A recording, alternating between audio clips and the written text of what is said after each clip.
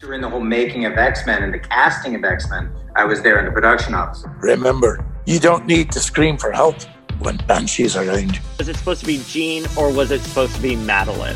I drew that image and a deliberate hint at things to come. What makes Marvel Legends so special?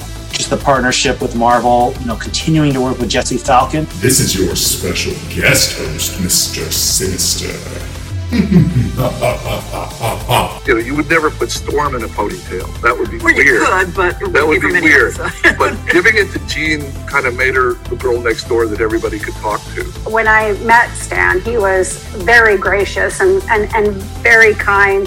This is the Power of X-Men podcast. I am your host, Dayspring. Hope you survived the experience.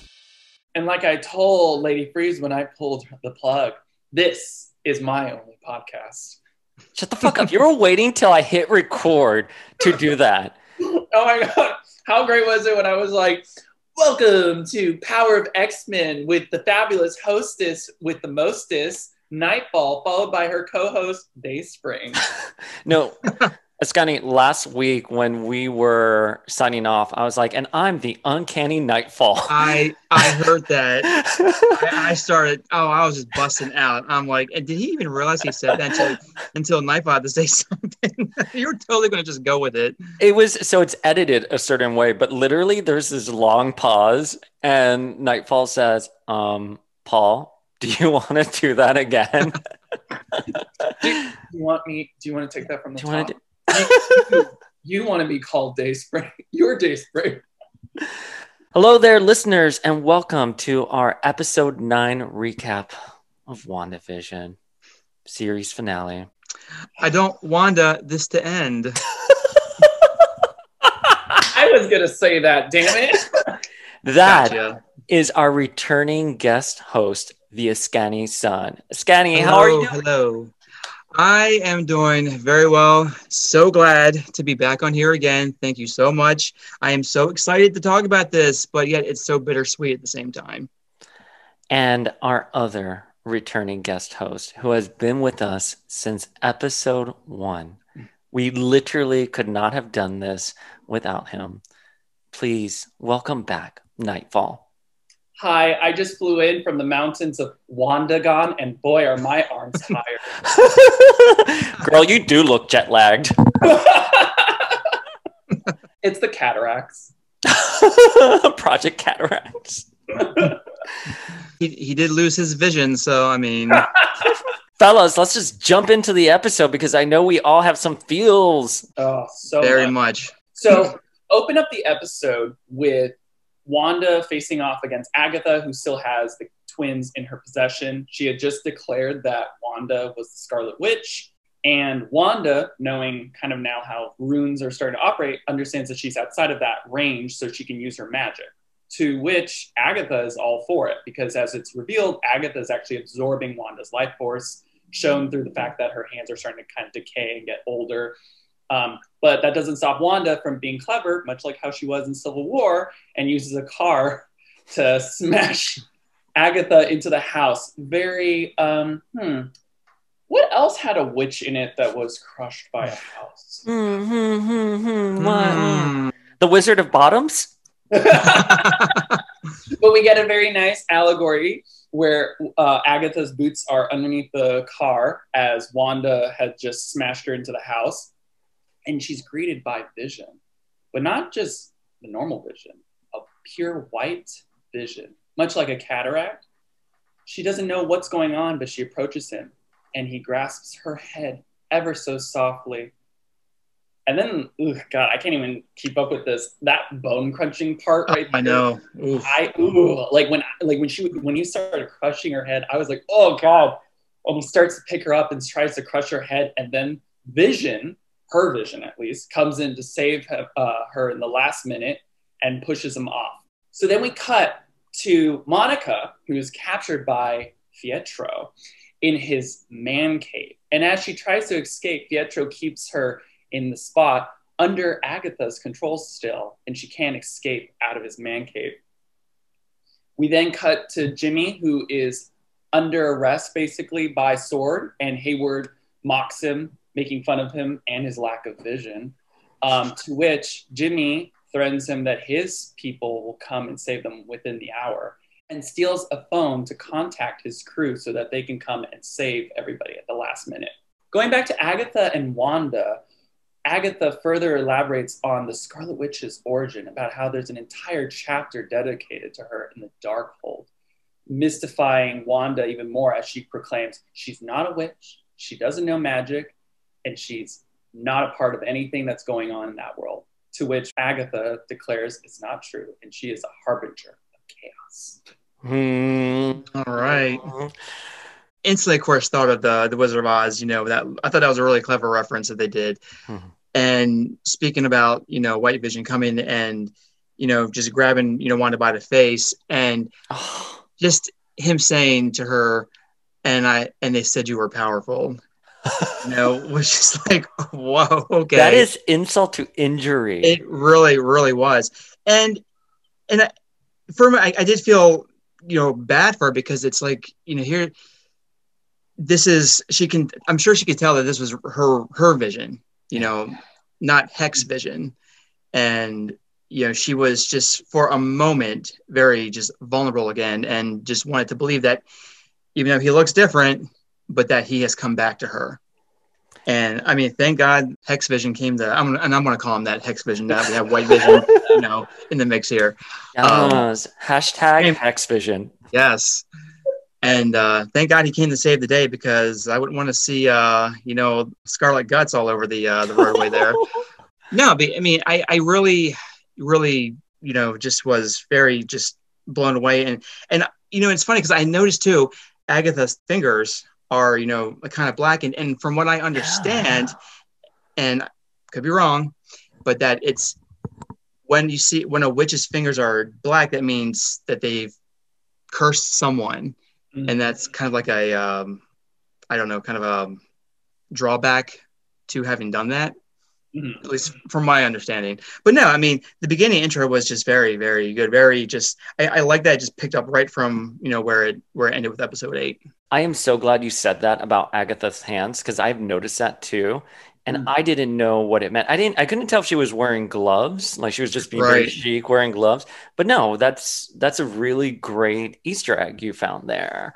So the scene where White Vision comes to Wanda and he's like slowly approaching her, and you can see Wanda's face, and she's realizing her vision is alive, and then he grabs her and puts his hands on her like skull. Elizabeth Olsen's acting. Oh, she sold that. Holy fucking shit. I was just like, you could feel her terror when she's realizing that's not her vision. And for a second there, I thought that he was going to start to phase his fingers into her mind and do something even worse. I was just waiting for it. Thank God it didn't happen. I'm so happy to see White Vision on TV, because I was a big West Coast Avengers fan. I think White Vision is such a heartbreaking storyline, because Wanda realizes the man she loves is gone. He was a computer, he was white free. And I think they were able to capture that emotion in their own way in the story with White Vision. Right. The part of the intro, I literally was just like, fuck you, I'm done here, was when Quicksilver, Evan Peters, is like, yeah, I'm Ralph Boner. And Monica's like, I love how she read him to filth, though. She's here like, your name's Boner.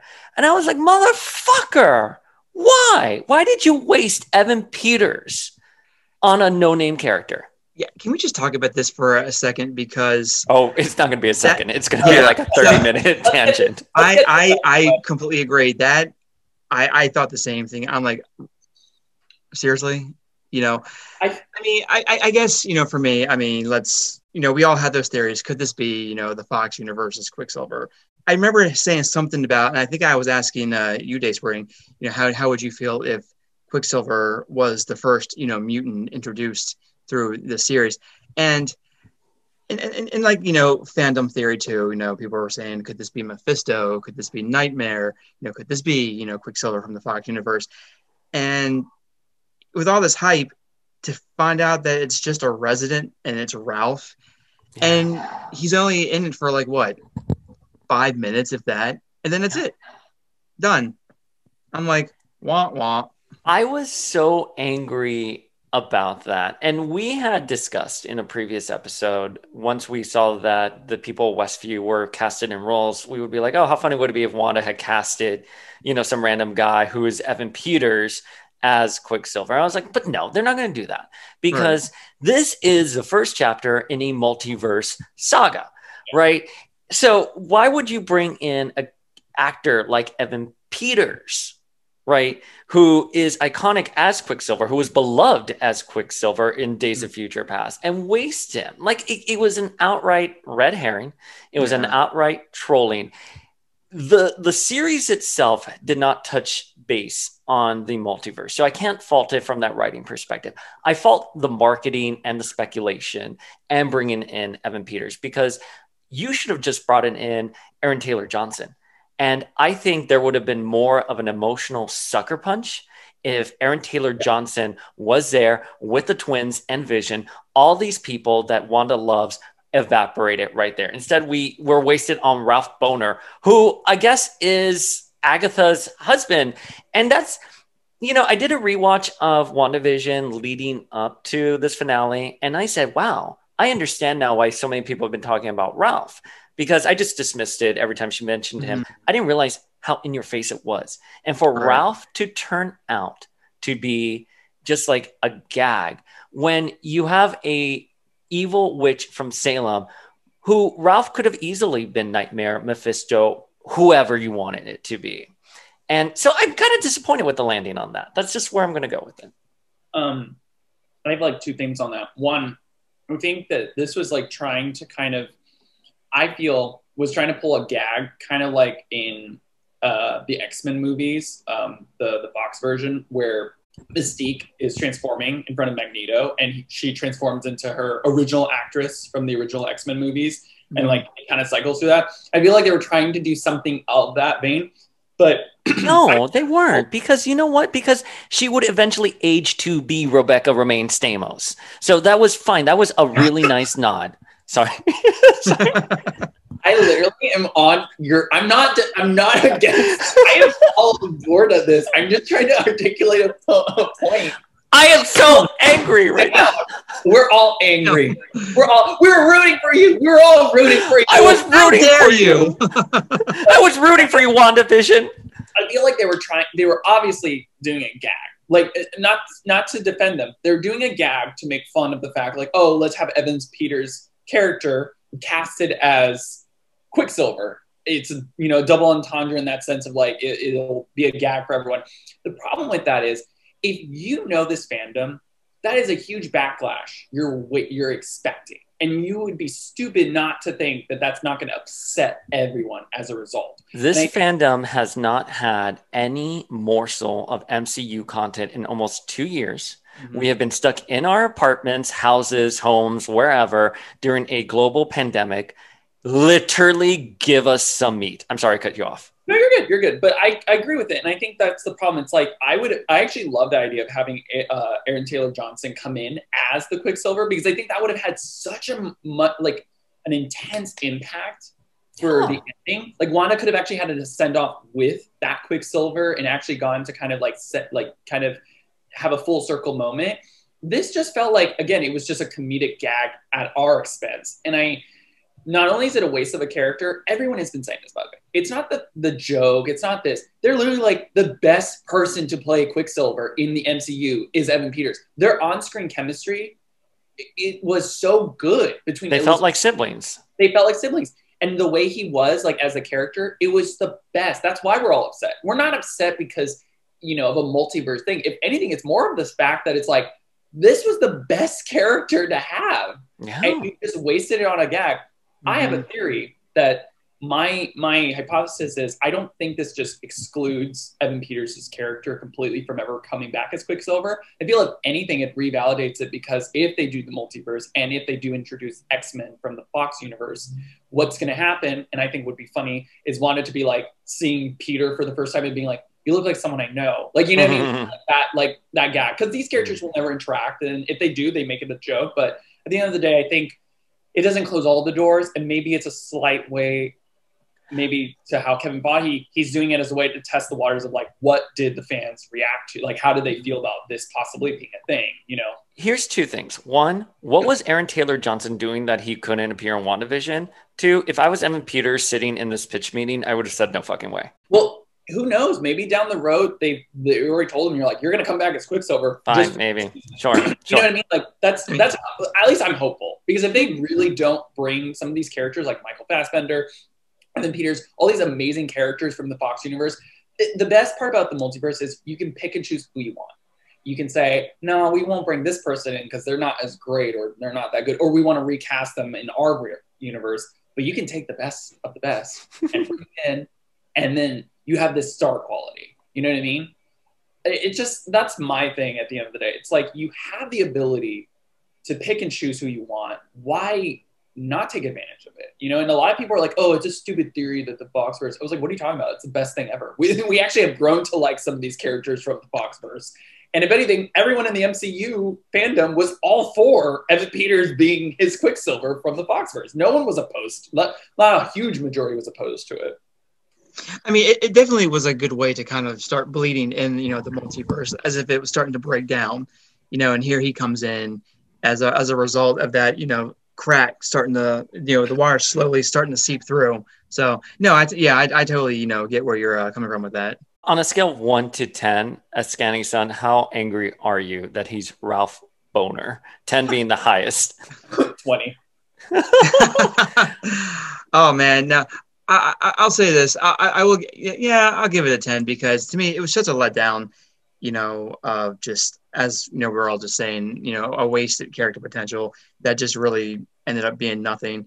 Because, and I thought about, you know, for a bit, you know, why, you know, what was it about this Ralph character that, you know, was so tied to, you know, Agnes, you know, she kept bringing him up.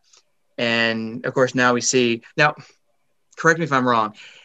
Did she kind of, that was his home. Did she invade his home? Yeah. And yeah. Okay. So that's, yeah, I figured that. So maybe that's why she kept on bringing him up as a way to, you know, kind of not have everybody ask questions about where he is, that he's just, you know, drunk on the couch somewhere again, you know, that Ralph. Oh, that Ralph. Sloshed again.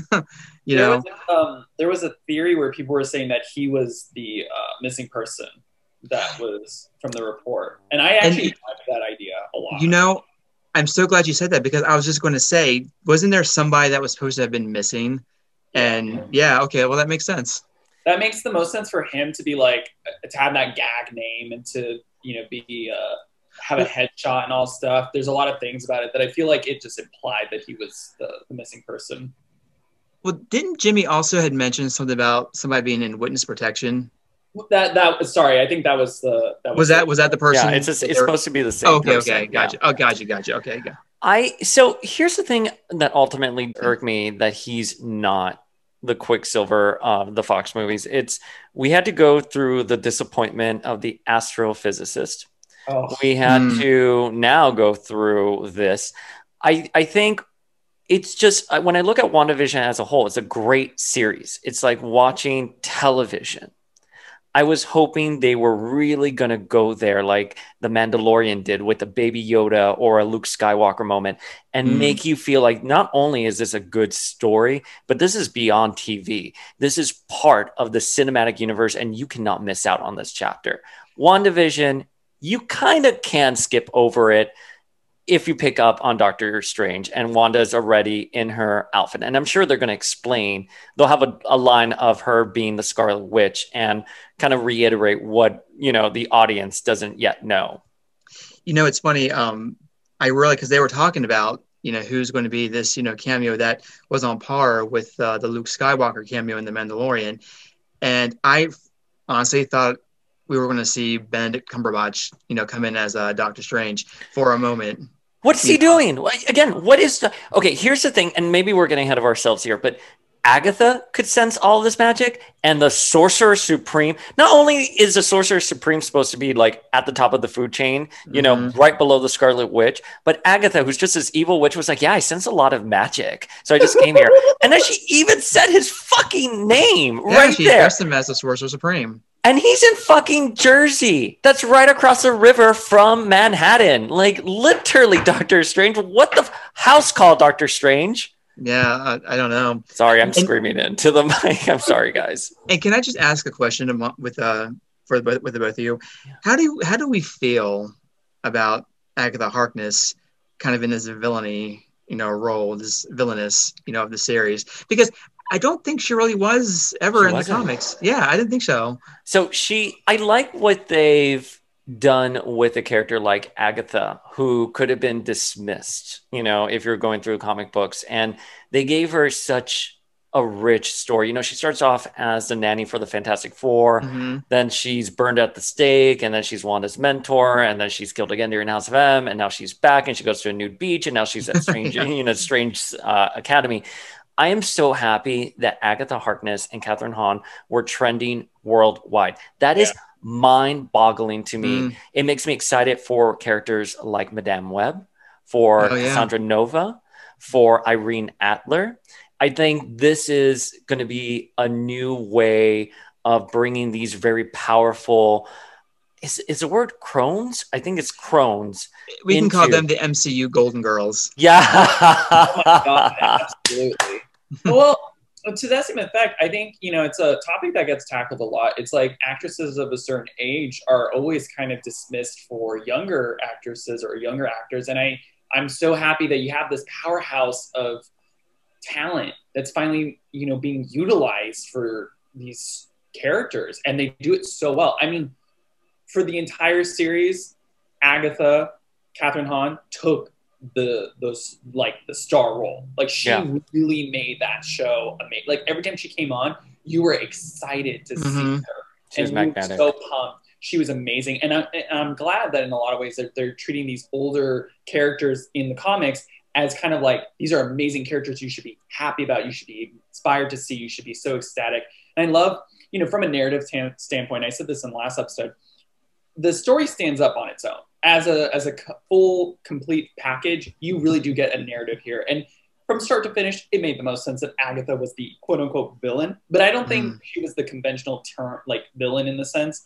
I think she was just what you needed as an antagonist to the protagonist in that situation. And even Wanda, too. I mean, as we'll discuss later down, she's not really a good person at the end of all this. She has her own sordidness, and what she did is questionable. But I think she was a great villain. Like, if they had to say, if you told me like, oh, Agatha's the villain of this story, I was like, great. I'm not upset about that. I'm not that you wasted Evan Peters' character in this series. I'm not angry that Agatha is the villain. It was kind of jarring for me because she isn't historically a villain in the comics. And I do like her occupying that mentor role for Wanda. That being said, they didn't kill her. Yeah. Thank White Phoenix they didn't kill her. Yeah, seriously. And it looks like the door is open for her to come back. And much like Wanda, she can be an anti-hero. She can redeem herself. I was very thrilled, that they didn't, kill a character off. I mean, I don't want to get ahead of ourselves here, with it. But, I mean, like you said, it does leave the door open, for her character to return. I mean, even Wanda says, I'll be seeing you. So, it's there. And I highly believe we will be seeing Agatha Harkness again at some point in the not too distant future. Before we move on to the next part, the Darkhold is in this episode, and we get to see some pages of it. And obviously, it alludes to the multiverse. There's a little Easter egg there of the multiverse right next to the illustrations of Wanda. So the Darkhold appeared already in Agents of S.H.I.E.L.D. Do we think the existence of this book disqualifies Agents of S.H.I.E.L.D. from taking place in the main canon? Or do we think that maybe it was like a Thanos Infinity Glove situation where like Hela's like fake, like multiple versions of these books kind of exist, and they maybe be reprints, they may be fake, but what are your speculations on this? Didn't they say that Agents of S.H.I.E.L.D. isn't technically canon? I don't think they've confirmed it either way. I've heard some people say that because that's been the biggest topic there. Yeah, well, I'm sure some people can say it, but I don't know if it's been officially, sanctioned. Say isn't exactly what you're going to say. It's Gia Gunn from Drag Race. What's canon isn't necessarily going to be canon. No, that's fair, and I'm fine with the Netflix heroes and the ABC series not exactly being canon, but as of right now, there's no evidence to support that they're not canon. I guess for me, I thought that it was canon because, and okay, so don't post me to a stake and hit me with your blue witchery energy. I never really watched S.H.I.E.L.D. So. No, I didn't either. I didn't like S.H.I.E.L.D. I never was really into it. But there was an episode in the first season where they kind of go to the aftermath of what happened with the second Thor Dark World film. Yeah. Mm-hmm. So I don't know. I always thought that it was still within the MCU realm. You just didn't really hear much about them, like the heroes itself. Same thing with the Netflix series, Jessica Jones, Luke Cage, Iron Fist. They just kind of did their own thing. Yeah. So I don't know. And the Darkhold also appears in Runaways in season 3 in the final season. I don't remember it I didn't watch the final season of Runaways. Never seen that. Huh? You didn't see that? No. Oh my gosh. I actually thought it was pretty good, but these what Kevin Feige's doing with Disney Plus is actually very special. And it obviously connects to a larger story. I was just going to say, do we expect to see Elizabeth Hurley come in as Morgan Le Fay in the MCU films at any point? Oh, we should be so lucky. We should be so lucky. I know. See, I knew she was in there at some point. She was in the final season. I've seen, clips here and there on YouTube and whatnot. I just never really kind of delve into it. So we cut to Agatha and Wanda going at it again, and Agatha shoots her witchery energy at Wanda, where she erects a force field around her and her family, but the energy gets sucked right back into Agatha. And I'm going to do that, just FYI, gets sucked back into Agatha, draining Wanda even more, as we can see that her left hand, because I think it was her right hand that started to decay, her left hand is now decaying as well. Enter Hayward and his sword crew, pretty surrounding Wanda and her family. And I love how they just all of a sudden strike in a superhero pose, ready to go, to which Vision says to his kids, "Your mother and I never prepared you for this," but I love how Wanda says, "But you were born for this." Oh, so good. It was. And just the way she emoted that and how she said it with just such fierceness and confidence and just strength. I mean, as if they knew that these people were just nothing. We got this. We got this, kids. So enter White Vision. Him and Hex Vision go at it again, where they fly into a library, fighting some more. And all of a sudden, Vision says something to him on the lines of, "I'm not the true Vision. I'm just a," what was it? I think he said, was it a construct, I believe? Yeah. To which White Vision requires an explanation behind his word. And they go theory. And I'm a little familiar with this. I did study this years ago in school. I don't know if we really want to get into it, about the ship of Theseus and how, if a piece of like your house gets broken and you rebuild it, then another piece gets, destroyed and you rebuild it. Is it your house anymore, or is it a new construct? Which I actually thought was really cool how they incorporated that into, especially with these two. I thought it was pretty well thought out. So they're having that discussion. Then we see Wanda and Agatha go back at it. And I was rewatching American Horror Story Cup, and someone used this term. We then see Wanda transmutate. And we're big Coven stands. I mean, you're speaking our language here. Yes. We see her display this transmutive power. Cut back to hating Hayward and his crew. And if this guy isn't an Aztec any more than he already was. He pops out of his car, pulls a gun, and shoots at these two kids, Tommy and Billy. But thankfully, Monica steps in and does something a little photonic, wink, wink, and stops the bullets from hitting them. And I guess we can say she was, I don't know how to really describe, but it was like kind of this energy she kind of became, where the bullets phased through her, but then stopped the moment they came out of her backside. Yeah. And then we see another stray bullet from Hayden Hayward's gun go by her, go to Billy, I believe, and he stops it with his magic. And I, having watched the previous episode, his magic is blue, like the witches during, Agatha's, time before, she was getting punished and whatnot. So not that, I don't know if that's really important or what. So he stops the bullet, and enter Darcy after Hayden Hayward gets back in his car and tries to hightail it out of there. And she rams him and says, "Enjoy prison."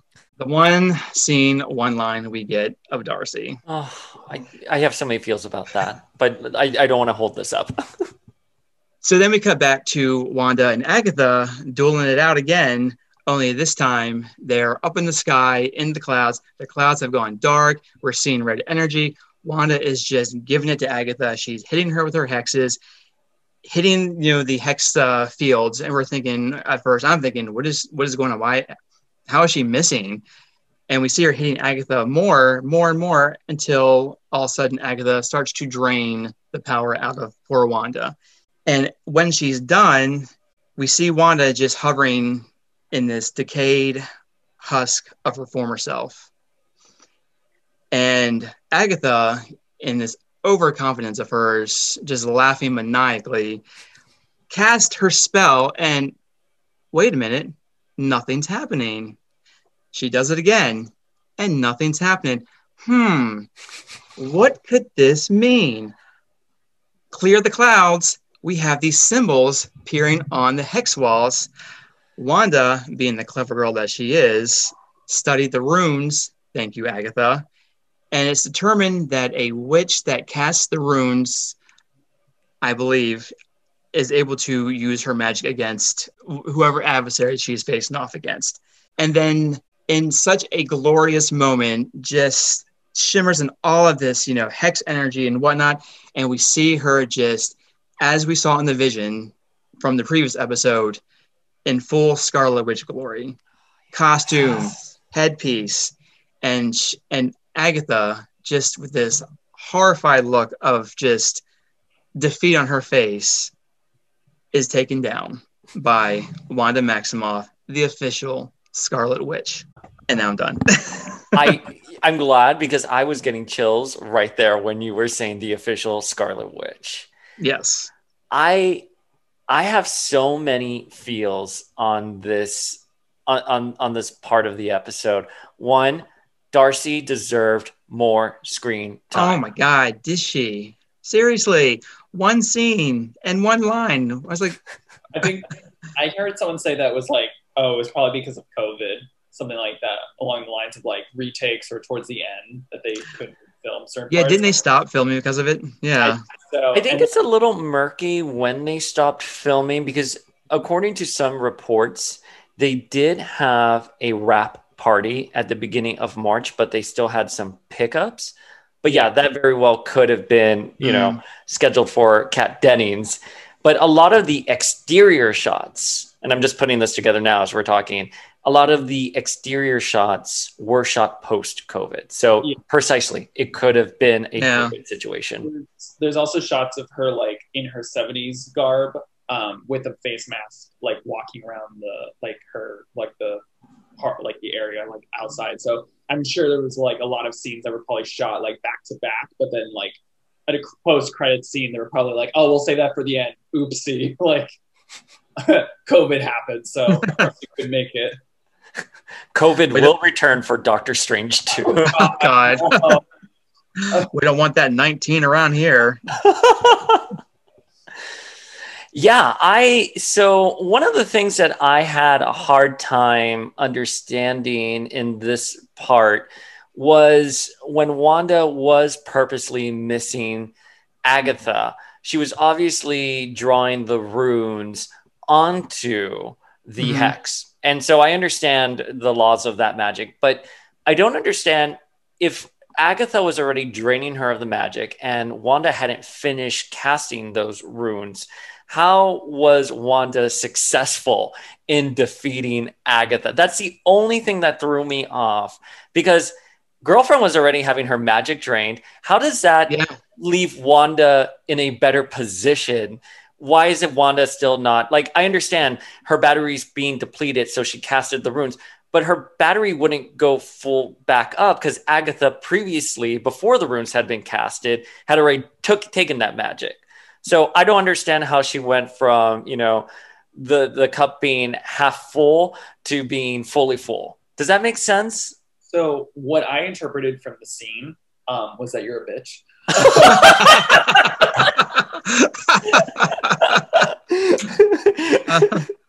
Oh, I couldn't pass that up. Oh my God, that was good. I was hoping, well, I was just shocked that you were actually going to have a very interesting explanation to something because you're such a dumb bitch. I am. So what I think happened, obviously I think Agatha's ability to drain the energy was a passive ability. It's not an offensive power. And not to say that I understand the laws of kind of like the world that MCU is creating with magic, but I think as she's establishing the runes, I'm sure in the process, the witch or wizard or whoever could still use their magic in the under the circumstances that the runes were in the process of being set up.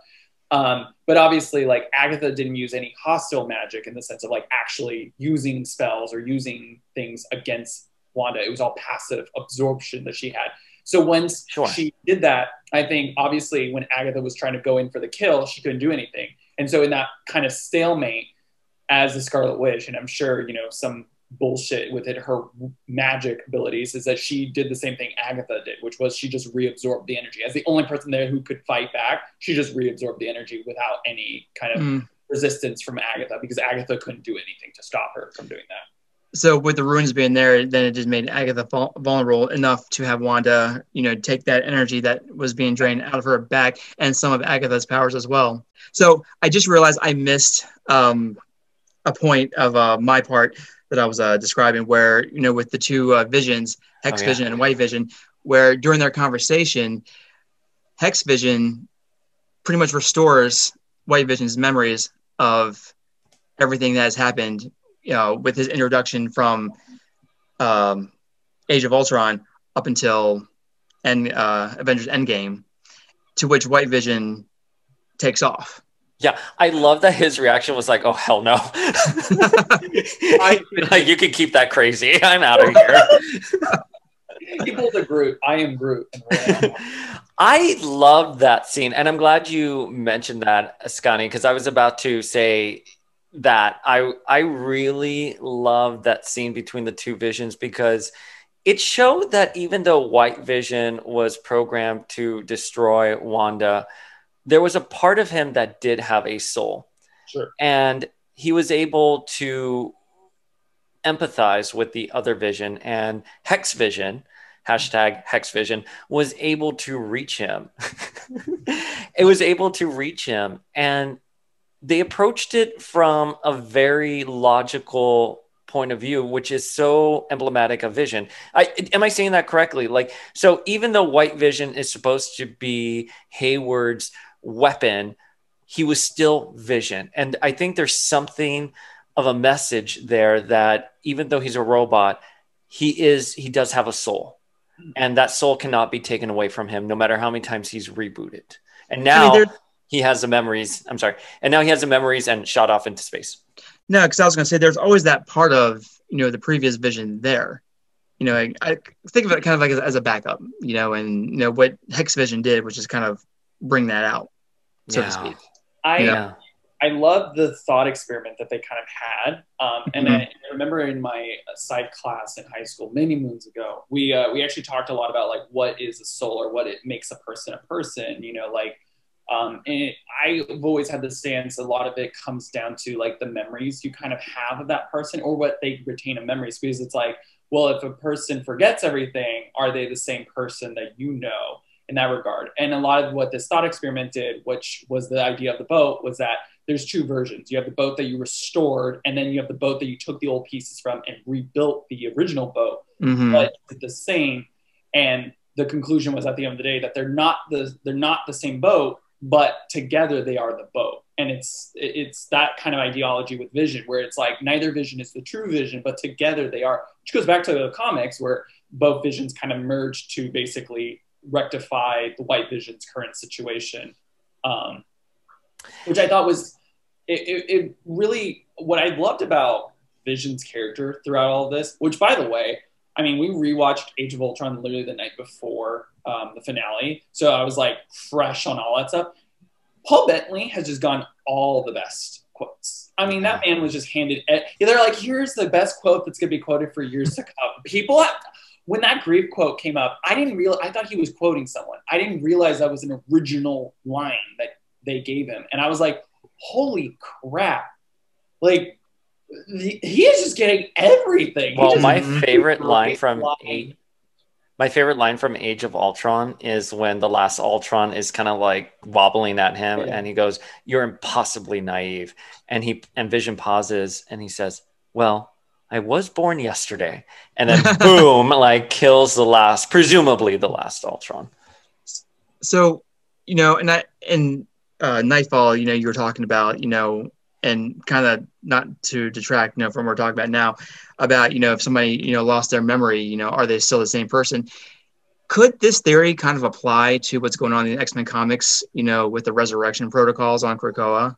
I am 100% right there with you, Ascani, because I'm a big believer in the active phenomenology, in which your soul and your personality is built on the interactions you have with the world. So think of yourself as a ball of clay, and it moves through the world, and there are impressions on it. That's what makes a person a person. I am Dayspring because of how I have moved through this planet. I don't believe I was born with like kind of like a soul that kind of like follows me with like preconceived like character traits. So in Huxpox, when that Sentinel comes and opens the spaceship and kills our Jean, I'm like, motherfucker, our Jean is dead, because the Jean that died in those last few seconds was not put into, the Krakoan, protocols. It was a backup from before she left. And so that Jean will experience life that the current Jean walking around, and the current X-Men, I'm sorry, always making it about Jean, will never, ever be able to replicate or have those memories of. So yeah, I agree. Look, I was just mad that Hickman wrote, that Jean death right there, because come on, our Jean would have smashed those Sentinels, no problem whatsoever. I mean, she did it, coming back right before the Hoxpox series. I know that last issue of Rosenberg that LaRocca wrote, that Rosenberg wrote and LaRocca illustrated, and then the Dodsons, but where the Sentinel tears open and there's Jean, and she's like walking past Emma and Logan, and then she kisses Scott. And you love how Emma has like half a shaved head, but then in the next panel when she's kissing Cyclops, her hair's back. Right? Yeah, I love that. Yeah, no. So it's an interesting notion. What constitutes a soul? Are you born with like a soul with a preconceived idea of who you are and certain characteristics, or do you earn your soul as you live through your life? And what happens to your memories if you lose them? Yeah, and I guess that's, and again, not to detract here, but I guess that's always kind of my thing with what's going on with the, current X-Men comics is, when you have all these characters die and then they go through the resurrection protocols, is it really them? And what happens to their soul? Yeah. I wish they would have just for Hoxpox just put in a little line that like Xavier can download thoughts till the very last second, and that would have made me feel a lot better. But so Hayward shooting the twins, what a fucking douche. I know, when he's an ass dick. Morris, hard. That case, he was just like, I'm gonna shoot them. I don't care. Even if they were fake, like, how do you have the humanity to do that as an adult? Beyond that, you work for SWORD. Wouldn't you take these weapons in to analyze them? Why would you kill them first and not study them? You know what I mean? That didn't make sense to me, his reaction, but it gave Monica an opportunity to showcase her powers. And what I loved about Monica in these last 3 episodes where she got her powers, they didn't do a situation where it was like Rey from, Star Wars, that she automatically knows how to use everything, blah, blah, blah. Mhm. No, she's still kind of discovering her powers, and I appreciated that. And they even had a line, I believe it was Agatha, who said, like, you're powerful, Wanda, but you lack knowledge. And that's how it kind of comes in the end with your recap, Eskani, where she was able to outsmart Agatha because she was paying attention. But I love that nuance that we have these powerful characters running around the MCU, but some of them lack the knowledge of how to, use their powers or their abilities, or they're just getting used to these powers. They're still fucking powerful, but they're human first, and they're learning how to get a hold of them. Absolutely. I mean, Evan Peters' character doesn't even know his own name and doesn't realize that he's from the Fox universe. Yeah, I gotta say, this is why I just really love Monica's character so much, because she was the only one to literally be on Wanda's side outside of the Hex. And that woman, what a boss-ass bitch she is, because she jumped right in to defend those kids that she didn't even know, but she did it for Wanda and really proved herself. Monica in this series just really stood out for me. And yes, these last few days, I've been playing over and over again this line she said, where you're like, what are you going to do? The worst thing already happened to me. And obviously her mom died. And we can get into this later down once I'm done with the final recap. But I didn't realize until the very end of the series that this entire series was about grief and all these different characters, from Monica to Vision to Wanda to even Agatha, coping on some level with their grief. Yep. And it was just so beautiful. Exactly. Just because his kind of story kind of wraps up here, but Hayward even is emblematic of that process of grief, because he even, when he was talking to Monica in prior episodes, and by the way, there's no apologist to Hayward. He's awful. Oh my God, are you Hayward stan? Yeah. You would like a daddy in a military uniform. Pew pew. No, but for Hayward would go pew pew. Sorry. Dayspring, I'm talking. Hi, Dayspring, I'm talking. Hi. Talking Dayspring. I'm talking Dayspring. No, but I feel like, Hayward had one. I will say this much. My one critique now talking about this, my one critique about WandaVision, aside from one other thing that I'll get to towards the end, was that Hayward was kind of a little undercooked and underdeveloped as like a villain. Like, I don't understand why he, you can't just say like, oh, he's just a bad guy who's twisted in a corrupt corporation. It's like, nah, like there's some motive there. And maybe the motive was, at the end of the day, he kind of confessed to Monica. He's like, you don't know what it was like to keep the lights on. And I feel like that was such a great line there for him to show like the grief of like, we've seen these people obviously from the prior movies, but like for him to kind of showcase a more kind of like aggressive side of like being the ones left after the blip. Like, he almost has this kind of disdain towards the people who were blipped. Like, no, right. And really great character development that didn't get utilized a little bit more to make him a little more human, because he's kind of comically like a villain in this story. He does have that great line where you're like, you people who just came back, we don't have the gift of optimism, the ones who had to stay behind. And I love that maybe he's a bit more world weary, but that doesn't excuse, why would he, to what end does it serve that he makes Wanda a villain? And that's why I think some of us with our fans' theories thought that he could have been Mephisto or another, character in disguise, or Agatha or Ralph that Agatha was controlling outside, because I don't understand that motive. Again, I don't understand why he would just shoot at the kids. I don't understand why he would edit the security footage. it just feels that like Marvel really wanted to misdirect us in a significant way instead of telling a very compelling character arc for someone like Hayward. You know, I'm really glad you said that, because what I got, you know, with this Hayward in general is he's just a fucking prick, you know, a potential kid murderer. He doctored that footage to frame Wanda. I hope he gets crabs that never go away. So, I mean, that's someone's just crabby tonight. That's my thought, you know. Yeah, no, I'm disappointed that he didn't turn out to be something a bit more nefarious. That's my only note with Hayward, because he was really, I mean, he had two lines that really spoke to me. One, when Wanda was, you know, at the sword facility, and he said, not all of us can bring our soulmate back online. And Wanda was like, what? And how did he know she could even have that power? Because at that point, she can move things with her mind and she can, you know, read minds, but she can't bring back anyone to life. So why would he say that? And then the second one was when he read Monica during the meeting and was like, I know your history with Captain Marvel.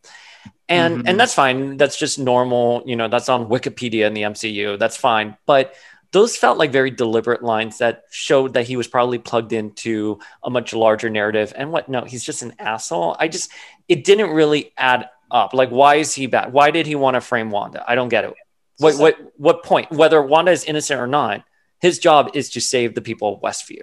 Sure. And I mean, I feel like, you know, there's no real explanation why he started Project Cataract and why he wanted to frame Wanda. I feel like if you want to delve into his character a little bit and understand who he is, I think he just has a disdain for super-powered individuals. There's a way that he's talking about them. I think he maybe even feels like they were the cause, which to an extent they were, of the blip. And obviously his disdain towards the blip and kind of everything. I think that's if you really want to delve in and kind of analyze it. But yeah, there was a lot of moments where I was just like, I guess he's just an asshole. Like, you know, that's a punchline. You took the words right out of my mouth, Nightfall, because that's what was my next thought, was that he just doesn't like superheroes in general. And, you know, of course, not to, you know, defend him by any means, but I mean, for all we know, he could have had an incident in the past that maybe he lost somebody because of what happened with a battle regarding, you know, a superhero, maybe the Battle of New York, you know, when the Chitauri were coming in, and, you know, I mean, it really could be anything that could have just really eroded his mind of, you know, these heroes now with these special abilities, you know, kind of like how, you know, the X-Men get treated, you know, in the comics, that they are feared and hated because they're mutants. Or the Avengers stealing something else from the X-Men now. Do we have anything else to say on Hayward? I think I said my piece on him. Nightfall?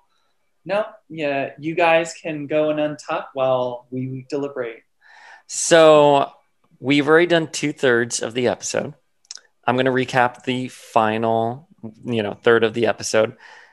But there's something suspiciously missing from this episode. And you know what that is? A commercial. A commercial starring Victoria Blade. Preach. This is what you get when you ignore your fans on Instagram. You get cut out of your MCU role. You knew it was coming. Oh my God. So Victoria Blade is just a random Westview citizen and did not even appear in this episode. Okay, sure. All right, fine. I do wish that we got like some explanation why those two were the advertisement people. Like, that's kind of the one thing I just wish. Like, I don't need anything about their character if they were tied to Wanda's past. I just was like, are they citizens or are they someone else she knows? Like, what? Exactly. Who were they supposed to be? You know, I mean, what really did they play in this, you know, narrative besides just being in the commercial? Victoria Blade, you could have guest starred on this F-list podcast. We're all rooting for you. I kid. I love you, Victoria Blade. You are welcome on this podcast anytime. I thought you were setting that up when you were saying it. I literally thought she was just gonna. Oh, I know, Mike. Oh, crap. No, she has repeatedly ignored all my DMs. This is power of X-Men's, Luke Skywalker cameo moment.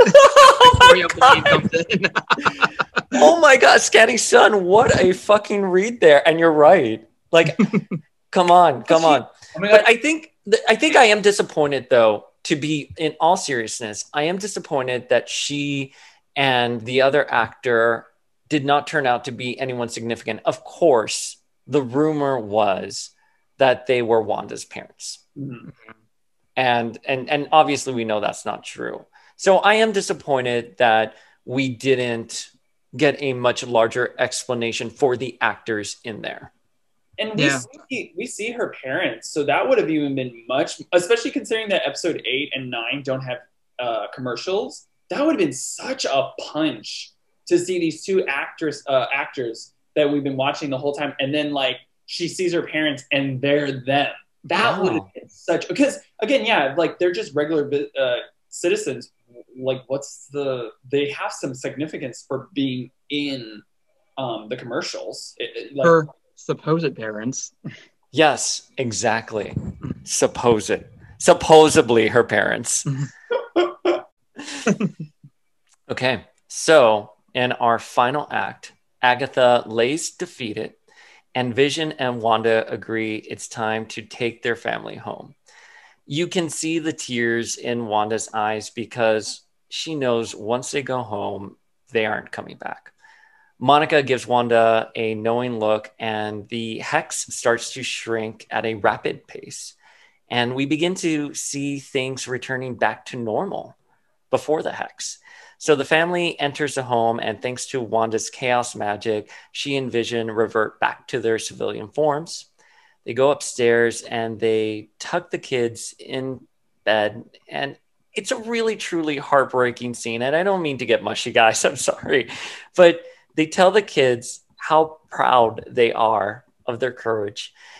And Wanda says that family can never leave each other, even if they try. And they kiss the boys goodnight, and you can see the hex in the background. It's coming closer. The room is illuminating red. And before Wanda closes the doors, she looks at her sons and she says, "Thank you for choosing me as your mother."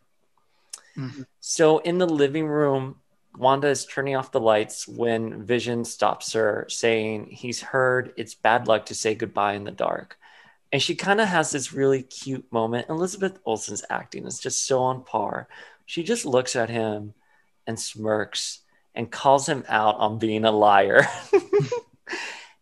But then Vision just says, "I just want to see you." So the hex is approaching the front door, and they hold hands. And before it engulfs him, Vision says he wants to know what he is. And Wanda replies, "You're the piece of the Mind Stone that lives within me. You are a body and wires and blood and bone that I created. You are my sadness and my hope, but mostly you are my love." And Vision says, as the hex starts coming into the living room, "We've said goodbye before, so it stands to reason." And Wanda just like cuts him off and says, "We'll say hello again." And so that's it. The hex engulfs the house, and Wanda's Westview life melts away, and she now stands alone in the vacant lot, right back where she began when she arrived in Westview. Mm-hmm. So bitch goes all emo. Sorry, Lindsay. Bitch goes all emo, puts her hood up, her long, beautiful wig, that orange wig that she got from Hot Topic, like just like laying like down on her chest and her hood up. She walks through Westview, and the people of Westview are angry as fuck. They want to burn this witch, and they are giving her the stink eye. And you better believe Sarah will be suing for damages. Like, Wanda needs to go hire Matt Murdock or She-Hulk ASAP. Wanda has one final exchange with Monica, and Monica says the people of Westview will never know what she sacrificed for them. And Wanda said, "It won't change a thing." To which Monica replies saying, given the chance, she would have brought her mom back. So Wanda says she doesn't understand the power that's growing inside of her, but she will. And I love the scene because Wanda is taking responsibility for not only her actions, but for her future as well. So she transforms into the Scarlet Witch as the police arrive and just bolts off into the sky.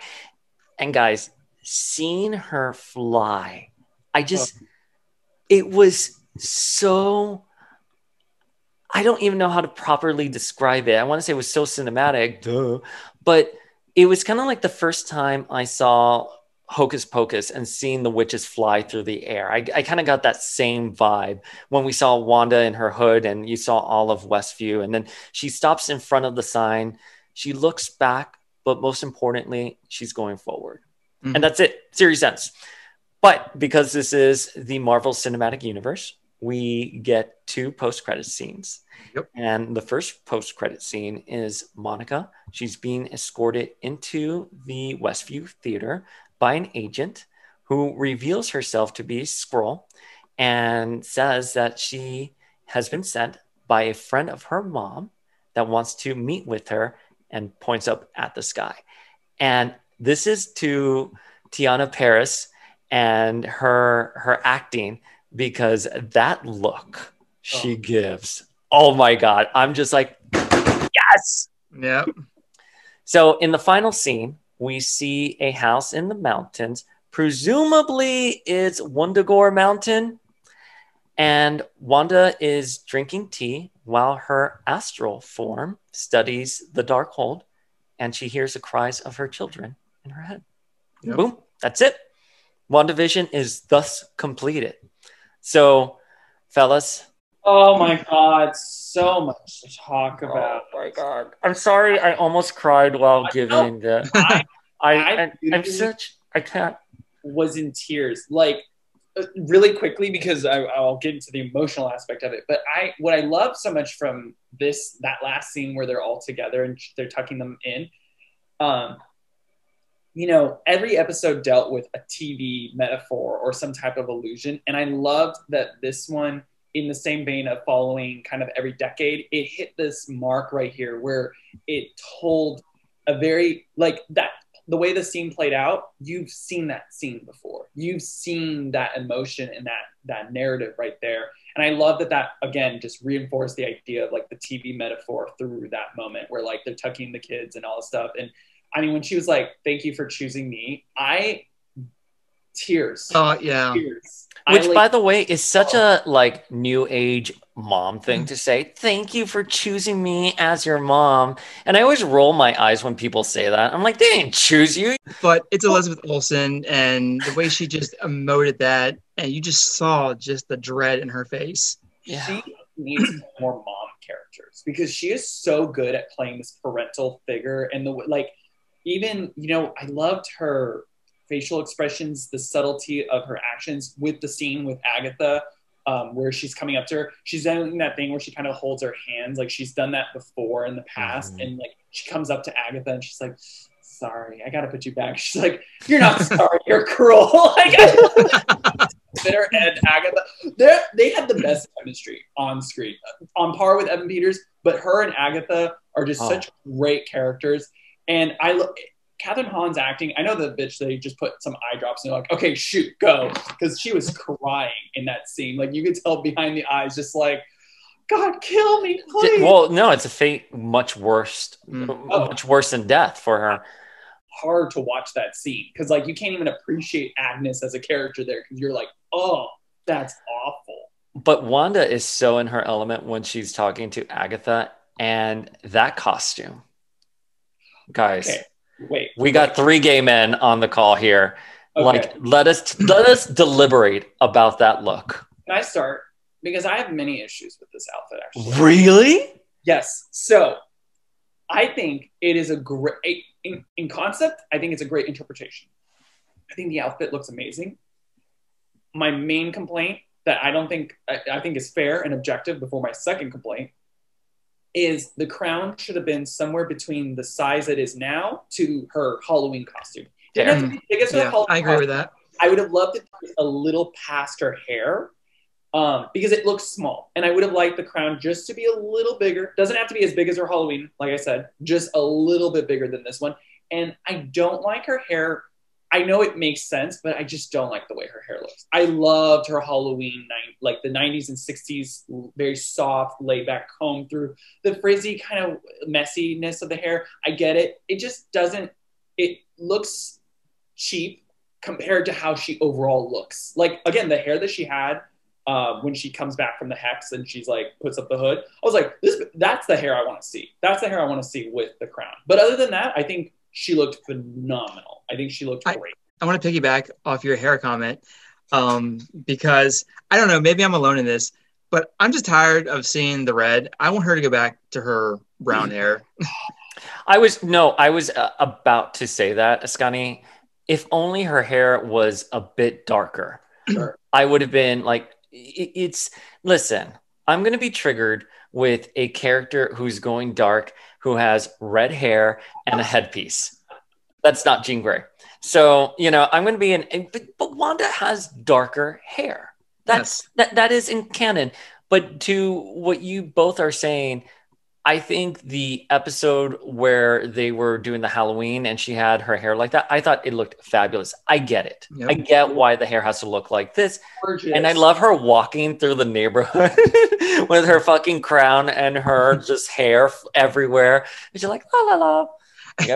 You have to expect to have like a fan in the background to like kind of blow on her, and her hair just goes everywhere. The Mariah fan. Yeah, every time she just walks amongst her people of Westview. Well, I would have again. It's all about getting a little artsy here, but it's all about silhouettes, right? Like that's what I hate a lot about the contemporary hero design is that it completely removes the artistic direction and decisions that a lot of these creators made when designing these characters.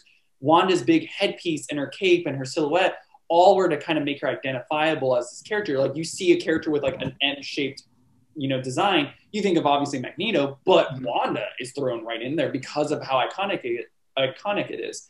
If you're going to make the crown like that, maybe have the hair just a little flatter on top so the crown's more pronounced visually, but also give her longer hair. Make her hair longer. The crown does get lost in her hair. I'm looking at photos of it right now. Beautiful. It's a beautiful rendition of it. Again, it doesn't have to be that big, just a little bit more pronounced so that you can see like the way it looked in the Halloween. She looked, I am a fan of the classic comic book hero styles coming into a movie cinematic experience because they look great. I'm like, I love it. I know it's cheap. I don't know why they always do it as a gag though, because of course with the Netflix heroes, we got the Jewel costume, we got the Luke Cage costume, we got the Hellcat costume, and it's always like a gag, but the actors end up looking pretty good in them. And I agree. Wanda looked great in the Halloween episode. Oh, she did. She was just perfection in there.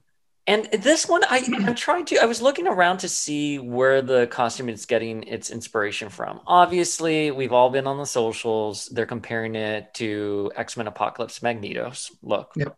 Mm-hmm. It looks a little, if I'm looking at the comic book inspiration, it looks there are two that it looks like to me. One, her Onslaught era costume, and two, her more recent that we got in the Scarlet Witch series. Ascani, do you have any thoughts on that? I've seen the posts, people are making that comparison between her and, Magneto. I mean, the color schemes are very similar for sure. When it comes to the costume, I think she looks great. Like, as I just said, I just wish she'd go back to the darker hair that she had when her character debuted. For me though, as great as I think she looks, I just love how she debuted, the look that she had when she was, in Sokovia fighting alongside Hawkeye. When I don't know why, I just love the outfit that she was wearing. She looked like a 30-year-old playing a high school. Sorry. I don't know. She looked like she got a coupon to Rampage at the mall. Hey, look, town. Look, she just went to she ransacked the store on a Hot Topic sale. Hey, get it. She has some hair dye too. In Miami, her hair color we call Buta red. Because it's like you try to bleach your hair blonde, but it came out this orangey red. And that is what they did to Elizabeth Olsen. I cannot believe her agent or anyone wasn't like, no, this does not look good. I don't know. Go ahead. No, I was just going to say, I think I think back to it, it's the skirt for me. At the end of the day, when I was watching Age of Ultron, I was like, why is she wearing a skirt? Yeah, that's fair. I'm like, if she was wearing like leggings or jeans, that I would have been fine with it. Because I like the red. I love the red jacket. I thought that was clever. Me too. Like those, Me too. You know, and it's funny because when she, at the end of Age of Ultron, when she has her new outfit, when they're announcing the new Avengers, the irony and all that is, I like the outfit, but fire the stylist that did her makeup and her hair because she looked awful. And that her face being upward, like it just was so unflattering. But I was like, oh, I love the outfit, but my God, what happened to her? That she wore one time. Yeah, literally. That's what I'm hoping for here is that like they're going to show her like this, and then there's going to be some tweaks to her outfit kind of in. Oh, I'm sure. Yeah, I mean, they do that every time, you know, every, like, you know, movie, you know, then the sequel, there's always some different, you know, aspect of the uniform that they have. Captain America. Yeah. Black Widow. Mm-hmm. Always Yep. Iron Man. Captain Marvel. Arjo staying with that busted shake and go wig that I kept saying. I watched the first Avengers film recently too, and I was just like, they did her so dirty giving her that shake and go wig. If I can just I want to kind of backtrack to what you said, Nightfall, about, you know, how we've seen those scenes of, you know, families tucking in their children. Watching that scene while she was talking to her children, my mind automatically went back to that scene in Titanic where the mother was tucking in her children while the ship was going down because they knew there was no way they were going to make it alive. And this was her way of just calming them and just telling them that everything was going to be okay, that they'll see each other soon. So I just kind of correlate it to that. Do we think that Wanda no, because we've established that Wanda can't control her kids. Because I was going to say, do we think Wanda tried to like ease their pain by putting them to sleep? But again, we've seen that Wanda cannot do that. So they were very well behaved for kids that were about to get engulfed by oblivion. You know what my boyfriend said while we were watching that episode? He literally turns to me at that moment and he goes, damn, Billy knew what was about to happen. Like he probably projected and foresaw what was going to happen. Oh, yeah. And I literally was like, I paused and I go, why would you say that? Yeah. I was so mortified. The scene was there. The scene was purposely vague because they go downstairs and we don't see the kids disintegrating. So this leaves room for maybe, you know, in the Young Avengers movie, they pop in to save them. Maybe Wanda goes back in time and grabs them at that moment.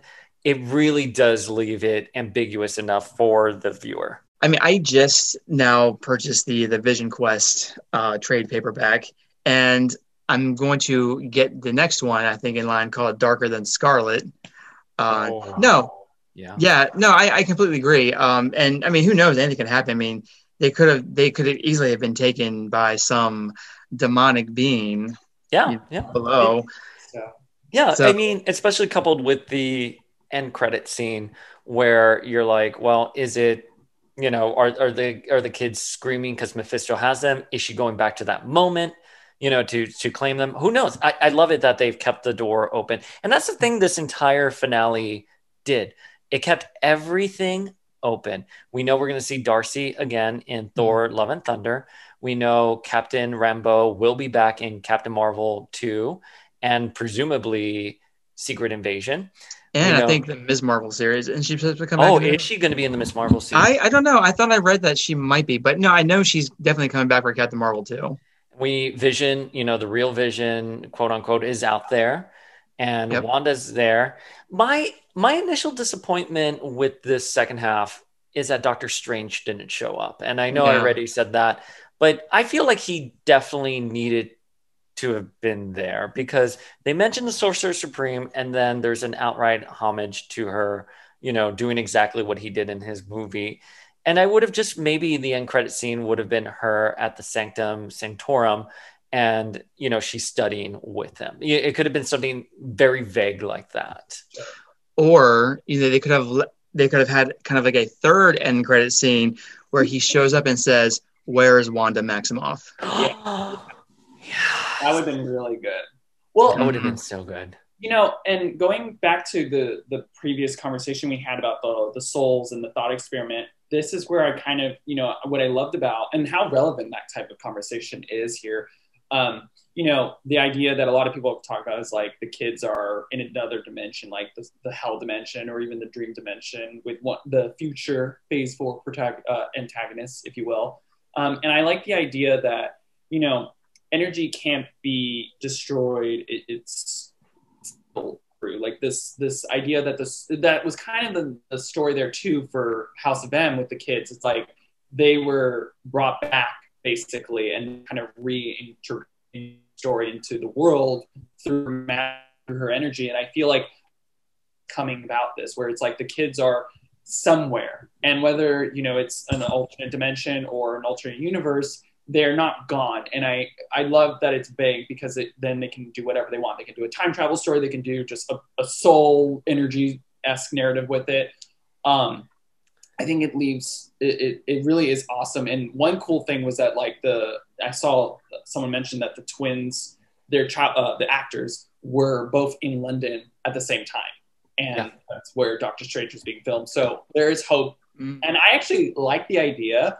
As much as it's a little complicated, I like the idea of them actually growing into their roles versus hiring like older actors to kind of play them. I think they're so perfect, and the audience has kind of grown to love them, and they're just so adorable. It's like you almost want to see them grow into the roles that they would ultimately take up. Well, So Young Avengers is coming. There's no doubt about that, because we have Cassie Lang, who just got recasted by Catherine Newton, I believe is the actress's name.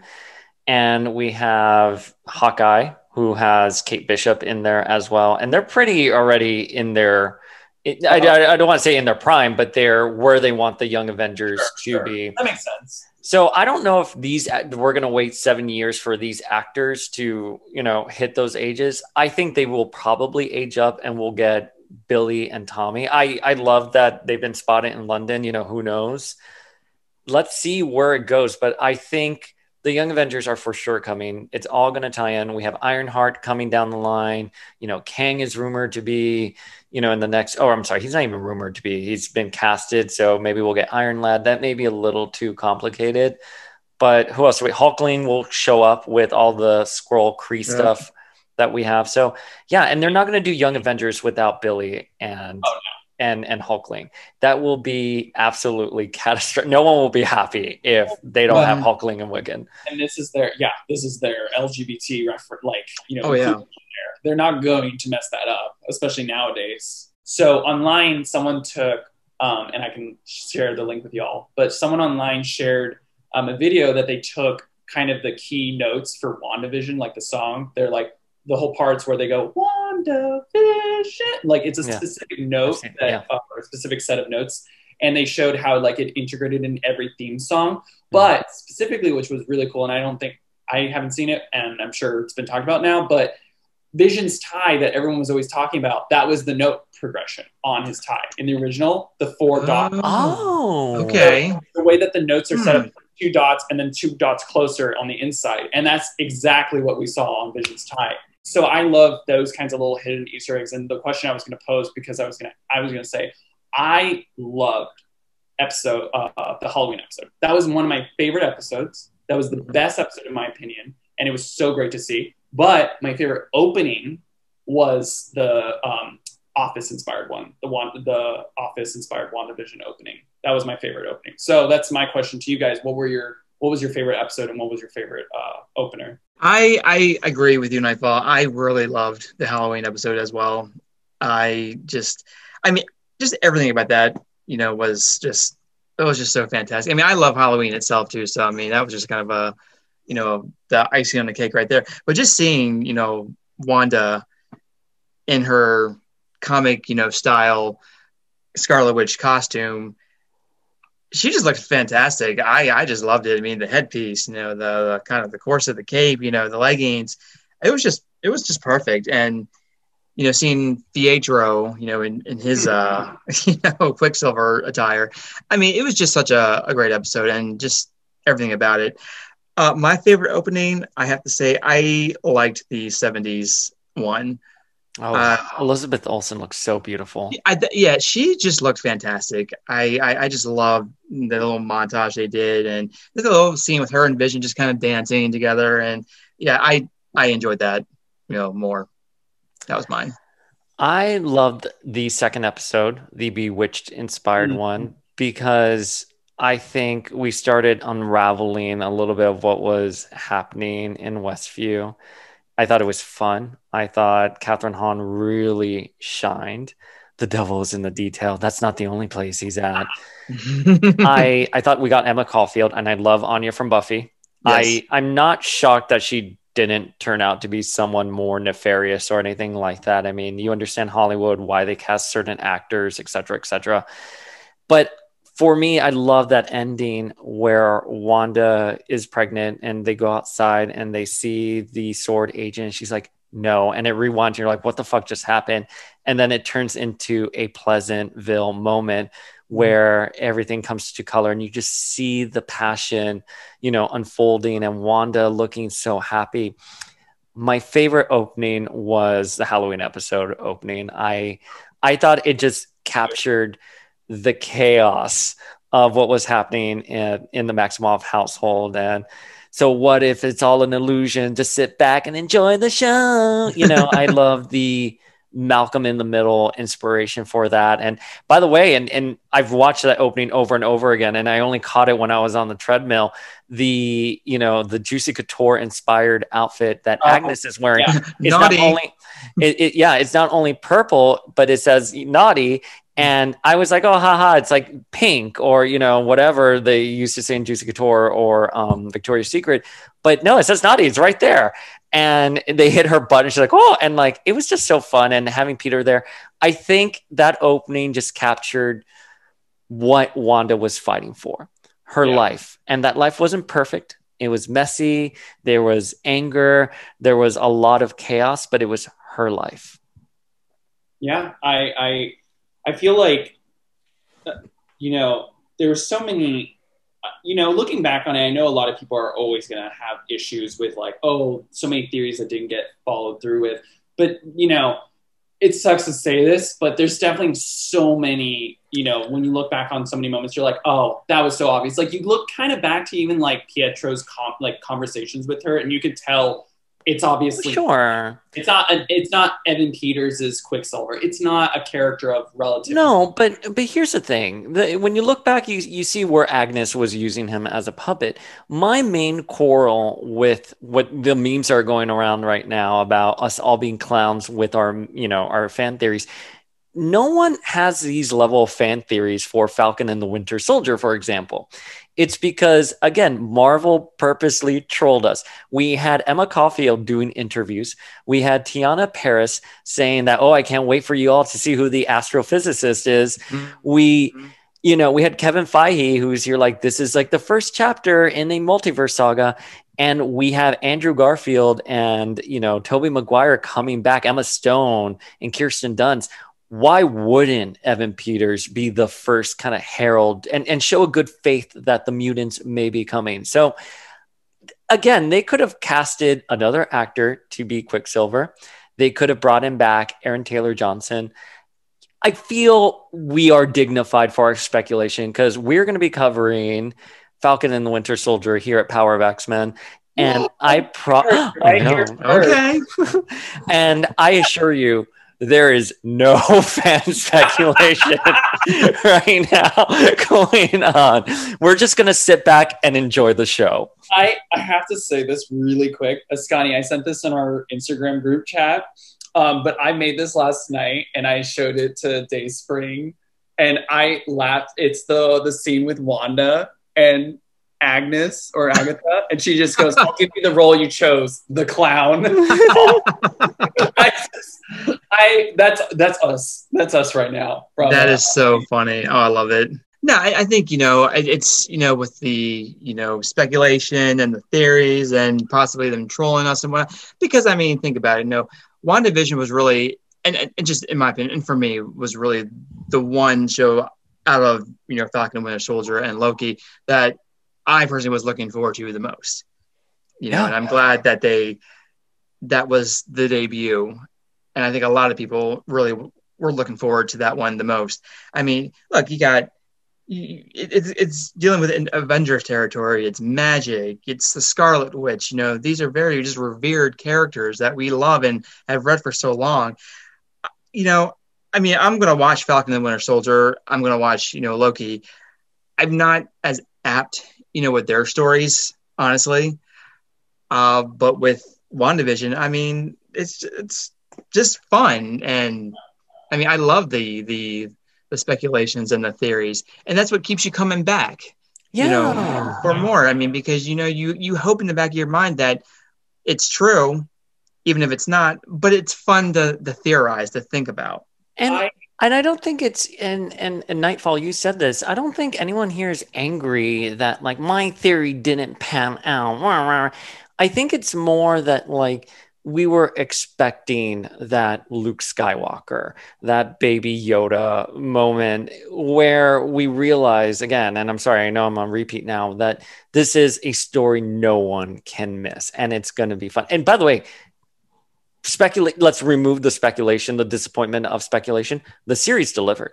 It was absolutely wonderful. Even when I realized, Doctor Strange isn't coming. Evan Peters is just Ralph Boner.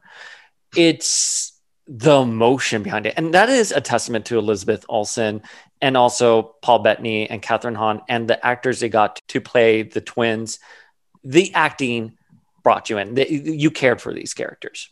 I was just going to say, if you really think about it, I mean, and why, you feel so much sympathy for Wanda, go back to Avengers Endgame, or I'm sorry, the Infinity War, where, Thanos snaps his fingers with the gauntlet and you see these characters blipping out, dusting, and then they come back at the end of Endgame, they fight him and they defeat Thanos and his lackeys or whatnot.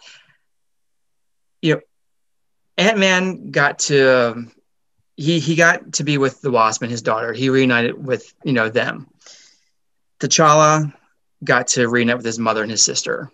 Yeah. Thor, found new foundation with the Guardians of the Galaxy, and he still has Jane out there. He has his people, Valkyrie.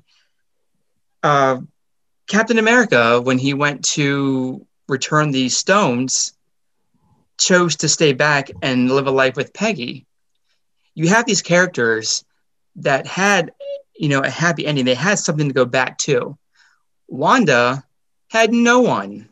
She lost her parents. She lost her brother. She had to watch Vision die, not once, not twice, now 3 times. Her children that she created. She has just, that poor woman, she just wears the cloak of tragedy on her all the time. She just had nobody. And for me, that's why I just gravitate towards her the most, because, you just want something good to happen for, and to stick.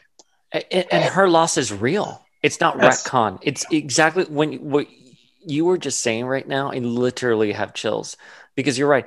Everyone gets their happy ending. Even Tony Stark gets to die in Pepper's arms, and we know that child. Yeah, he has his child, and we know that deleted scene where he snapped. He saw Morgan. Mm-hmm. Wanda's loss, like Vision stays dead.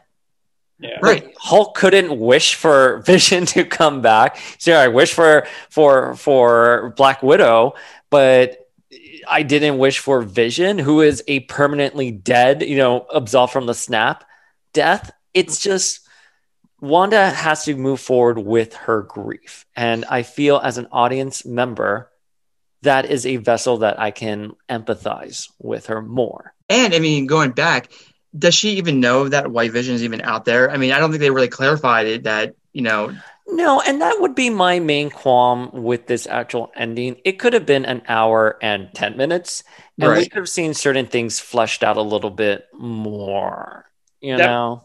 And even more so than that, they needed an extra episode, if you're going to ask me, because there's so much kind of thrown in there that could have definitely been cooked a little bit more and given some proper screen time to really she's acknowledged the presence of White Vision to some extent and understands what White Vision is, and that will be approached down the road. I think this season and this series specifically is kind of like the first Avengers movie, where sure it's the first in the beginning, and I don't think it's skippable because I think it does lay the seeds for a lot of stuff. I am on the boat that the villain of this phase is going to be a cosmic deity, whether it's Nightmare or Mephisto. I think it's going to be something like a Mephisto. I feel like there's a lot of tie-ins everywhere, and I feel like this sets up kind of the conversation to be had about it, because from the ending, and especially from what is being kind of shown, the kids are out there, and I think she's going to start tearing through the multiverse and finding them. Or some type of I agree with that. Yep. So do we think that maybe in Doctor Strange 2, Wanda, who is, I think, supposed to be the villain or anti-hero, whatever role she's going to occupy, do we think she is tearing through the multiverse, trying to get to her twins somehow? I think it's going to be like Civil War, where it's going to be Doctor Strange versus Wanda, but there's a nefarious evil in the back that is going to be the bigger problem. And, you know what I mean? It's not going to be a versus that, like, it's going to be kind of obviously some opposition because, you know, he doesn't realize how strong she is until just now discovering that she's... Well, apparently he doesn't care because he can't even make it to WandaVision at all. He's like, I'll binge it when it's fully out. But I don't know if I necessarily agree that she will be controlled. Not controlled. I think she's going to be an opposition to Strange, but there's going to be something greater there. And my only comment about WandaVision being skippable wasn't necessarily that there weren't any plot elements here that would service later MCU stories.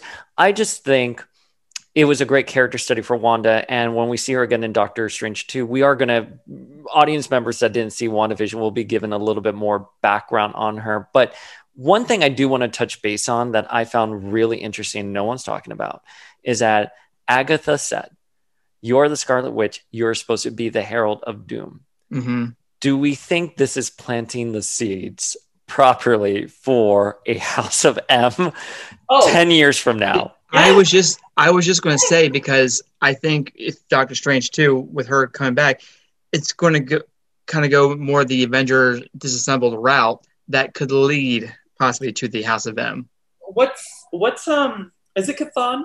That's the name, right? Yeah, I think so. Right. That marks Wanda. Chthon.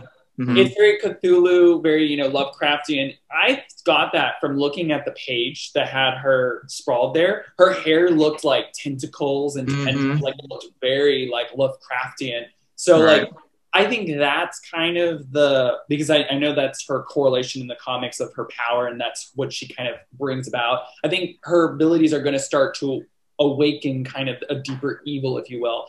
But it's interesting. I want to say that there's a House of M moment happening down the road, but maybe this is just her, blissful ignorance here. Elizabeth Olsen kept saying, "I'm so glad we're doing a House of M style story." And I was like, I can understand where it's inspired from it, but homegirl, did you actually read from front to back? Like, it's not the same story here. But I think kind of like a Civil War, we're not going to get an authentic House of M, but we're going to get a variation of it down the road. Because I think we're setting up to see that Wanda's powers, while she's not the villain, her powers are going to be massively game-changing down the road. Yeah, it's kind of when Kevin Feige was like, yeah, I got, Tom King's vision on my desk. And I was like, oh, how can we bring that? Like, no, there is nothing here that is Tom King's vision. Like Sparky, I'll give you Sparky, but he didn't even come back as a robot. The dog is just fucking dead. You know what I mean? Like, I'm curious to see where they're going to take Wanda. And obviously, Elizabeth Olsen is in this for the long haul. Mm-hmm. And is this going to be a situation that 20 years from now where Elizabeth Olsen will still be more than capable to play Wanda? Will she come and do a House of M? Will she do, an Avengers Disassembled? I really did want that line from Doctor Strange in this episode where he shows up and he goes, "The magics are being abused." I wish we would have gotten that from Doctor Strange here, because I thought that was a very beautiful, powerful moment in Avengers Disassembled. But maybe save it for later down the road. But are we going to be doing this narrative now? Is Wanda evil or not? In a movie? It seems a little reductive. Look it up. Well, I thought they said one good thing, and I mean, I think anyone that's a fan of WandaVision, I forgot who said it, but they were like, there's not a season 2, but Doctor Strange and the Multiverse of Madness is basically a season 2 to WandaVision. Right. I like that that's kind of being talked about because there's just so much still there to unpack, and I love that. It's crazy to think that like talking to people and being like WandaVision, and they're like, oh my god, I love it, and like I would have never had this kind of conversation with anyone 10 years down the road or 10 years ago. You know, when we were rewatching Ultravision, I was Ultravision, Age of Ultron, Ultravision, alternate universe to WandaVision. Ultravision. That's the season 2 right there. It's Ultron, and he's living in suburbia. A single dad with 2 kids. Contact me, Marvel. But I feel like, you know, when there's so many moments in Age of Ultron with Vision and Wanda, I was like joking. I was like, House of M. I was like, you know, there was so many seeds being sown into like the groundwork for these characters, and I think that's what, again, WandaVision. You know, I just realized this. We're coming off of this is the first story besides Spider-Man. This is the first story post Endgame. You know, and we're really starting a new phase, and that's kind of how every beginning starts. You know, there's just seeds thrown in, and now we have to see how they all come up. And I'm sure down the road we'll be like, it was always Mojo all along. Well, so here's the thing, and we mentioned this last episode, Nightfall. Wanda not only wanted to live in a sitcom world, she wanted to live on like the set of a sitcom world and broadcast that out to the universe. That's the part where I kind of scratch my head at, because if I'm Wanda, I want to live in my little pocket universe here. Fine, great. But she's going the extra mile and getting Victoria Blade and her 3,200 followers to star in her commercials and like do product placement and broadcast this out to the world. So then here's my question. Once they hit the Modern Family era, are modern TVs picking up WandaVision? Good question. Yeah. Well, I think I almost like the idea. Yeah, because there's a lot of unanswered questions here that you can't kind of just be like, Right. And that's fair. And that's the MCU. I think, but I do like the idea that it's tied to the multiverse. I like that they're keeping it kind of subtle. I mean, look at, like, again, watch, I forgot when the first time he was really announced, but like they didn't really mention Thanos like as much. Like they didn't give a clear cut, this is the villain of the series. He was always hinted at early on and kind of hypothesized. I feel like at the end of Avengers, when Thanos came on, fandom wet itself, and we sort of knew it was going to be the road to Thanos.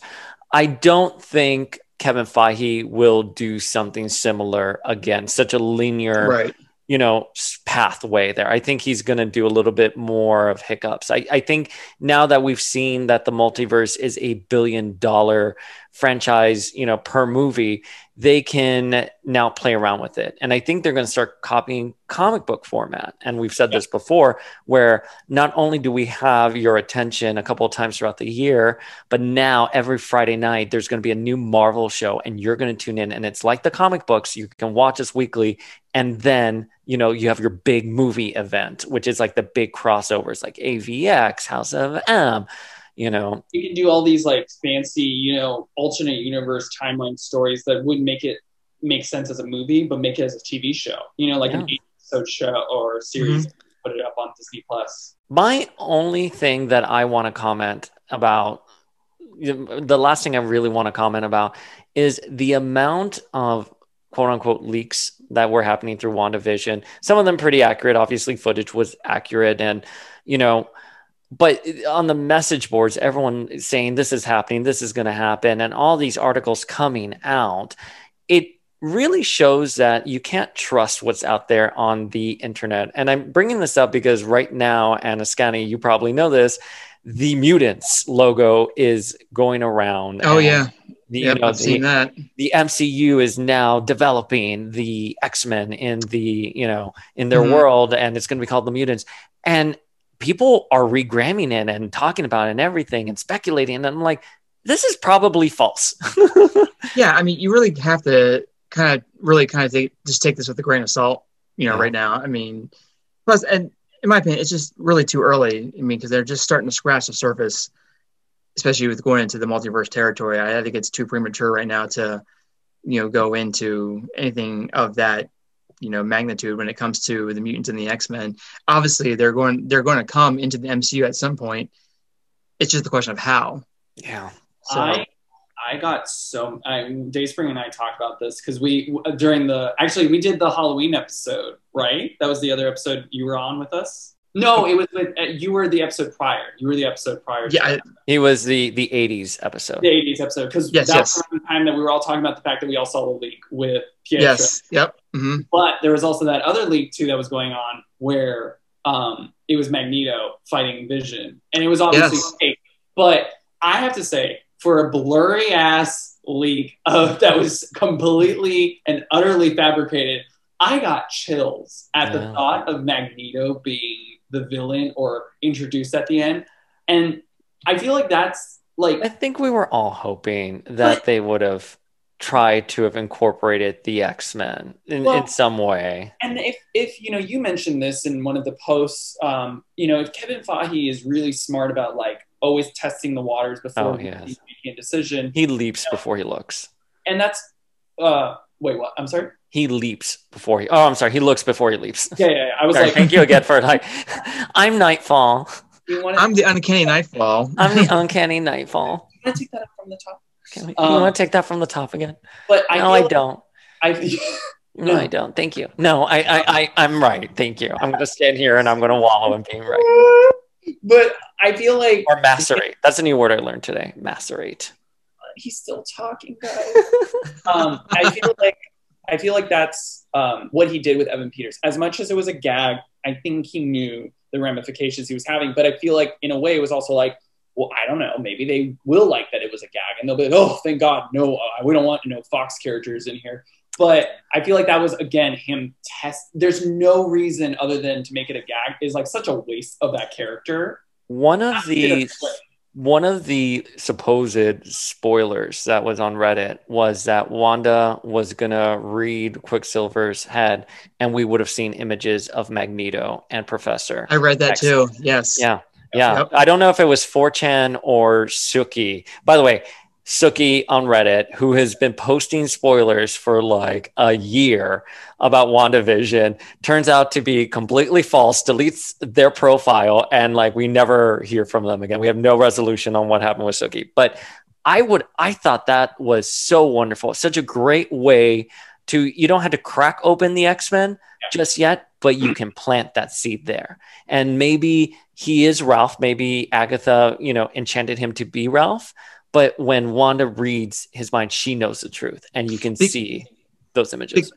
Because it can go back, you can theorize that if that was the case, that Agatha's already looked into the multiverse and has seen, these characters and has seen this version of Quicksilver and has used, you could say, his essence, so to speak, to imbue with this guy here in Westview, Ralph Boner, and kind of amalgamate these two, and that's how Wanda sees these other, people from this other world. Guys, we've been talking for over 2 hours. I don't know if I have anything else to say. Well, I will say there was one thing left that I wanted to bring up. Hi, my name is Sarah, and I have a daughter. She can be a school bully. Okay, we completely glossed over that because as in the grand scheme of things, it wasn't as important in the moment, but that was just as uncomfortable as White Vision cracking her head was all the banter. I was like, oh, and this is awkward. What I was talking about. No. She was going to get that resolution at the end where she was like, I made you all feel safe. And they're like, no, you didn't, bitch. Just kill fucking Mrs. Hart. Just kill us. The line where they were like, we have your nightmares. Oh, yes.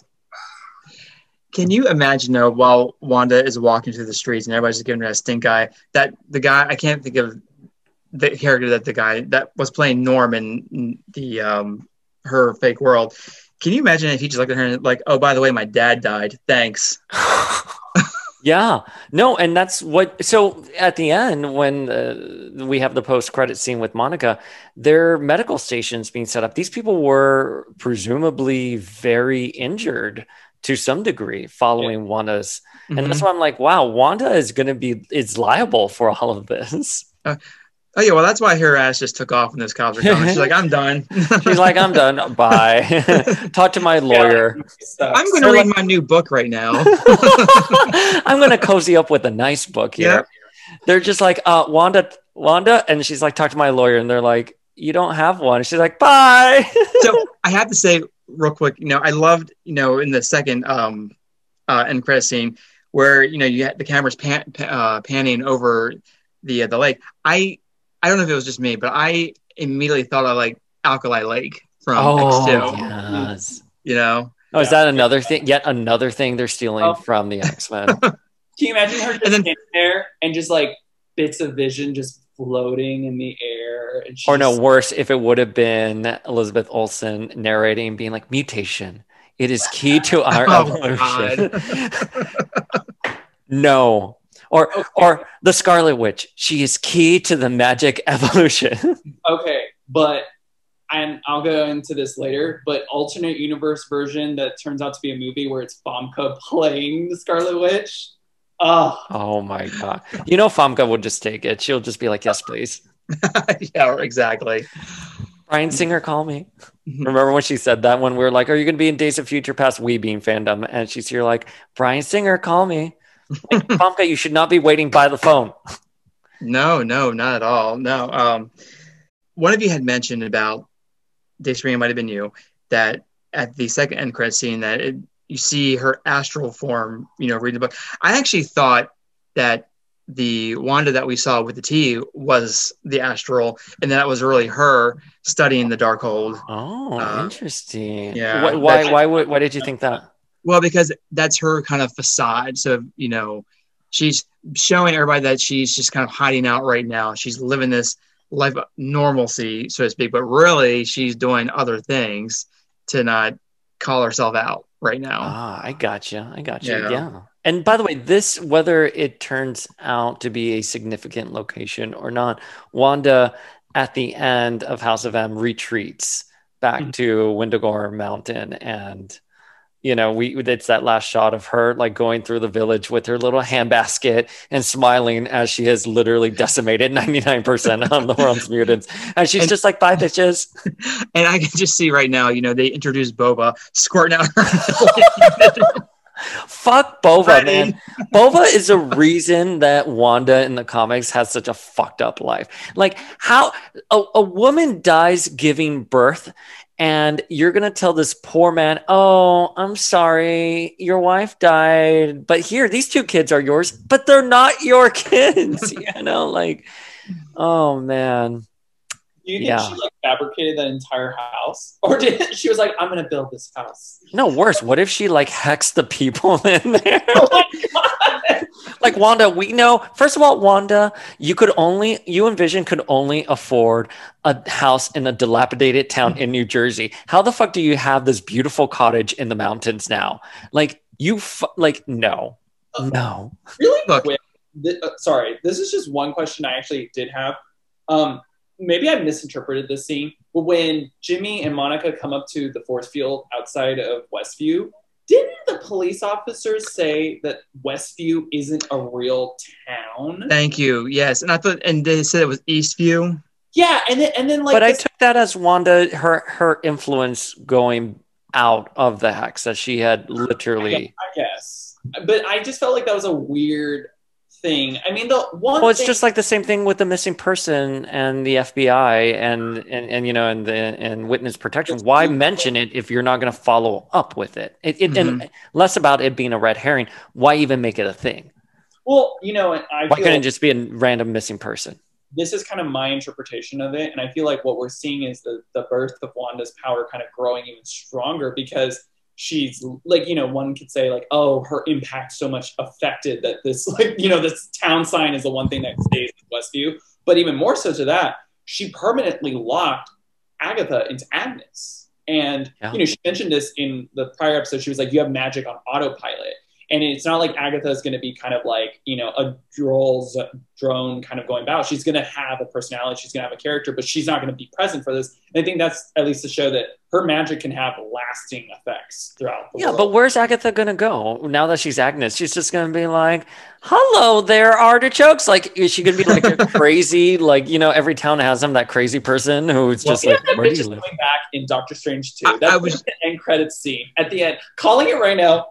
Timestamp it. Literally. Timestamp it 4 hours after we hit play on this episode. I was just going to say, you know, you took the words right out of my mouth again, Nightfall, that he has a habit of doing that. I was just thinking that do we expect to see, you know, Agatha, you know, return in Doctor Strange? Because my theory is that, you know, I think the next film before Doctor Strange, is it Spider-Man 3? I think it's going to go Spider-Man, then Doctor Strange. So do you think that he's going to recruit Agatha at the end, like an end credit scene in Spider-Man, that's going to lead, you know, into I hope so. You know, his movie? They would be stupid not to, because Catherine Hahn is incredible. She was trending. It Was Agatha All Along is number one in iTunes. She's gotten so much press. The only thing I'm going to say is she has been doing interviews. And unless they're just misdirecting us, it doesn't look like she's in London. Yeah, but I feel like they're not going to, you know, they're not going to say it either. You know, yeah, you're right. And they're scheduling and all that stuff. Right. I also feel like as a narrative, they'll give it some time for her to simmer as like, that's her punishment. But like I said, I feel like at the end of Doctor Strange, the end credit scene is just going to be her coming back to Westview, and there's Agnes, and she's like, I need your help. And then she's going to reawaken her because something's going to happen there. Or Reed Richards and Sue are going to come in. They're like, we need a nanny. How great would that be that the Fantastic Four are there? And they're like, Wanda, here are our children and their nanny. And it's Agnes. Hi, neighbor. Hi, neighbor. Look at that outfit. So I have to say real quick, you know, before, you know, we go, is I don't know if it's just, I don't know how you guys feel, but when Wanda was draining the power back into her, and I think she took some of Agatha's power too, a part of me was kind of disappointed that we didn't see her age. Yes. Yeah. Yes. I was really expecting her to some white streaks or something. Yes. And then Agatha should have had white hair. You didn't even have to make her face look that old. You could have just made her hair get white. Right. But I will say, from a cinematic perspective, you had Catherine Hahn, who was de-aged in the Salem scenes, and you had her as her normal self during the series, and then her as like full-blown Agatha looked a little bit more world-weary, in my opinion. It didn't quite look like Catherine Hahn in some shots for me, when it was just like her face, like not like a CGI double or anything. Like they definitely messed with her face and made her look a little bit more. Yeah. Maybe when they reintroduce us to her again in the Spider-Man or in the Doctor Strange, maybe she'll actually start to age a little bit rapidly now that she doesn't have her, you know, magic. You know, we'll see her kind of croning it up, so to speak. Today's look, modern crone. I gotta say though, you know, if they had done this back in the 80s, B. Arthur would have been an awesome Agatha. Oh, yes. Absolutely. What was that edit that you posted too? It was like, B. Arthur.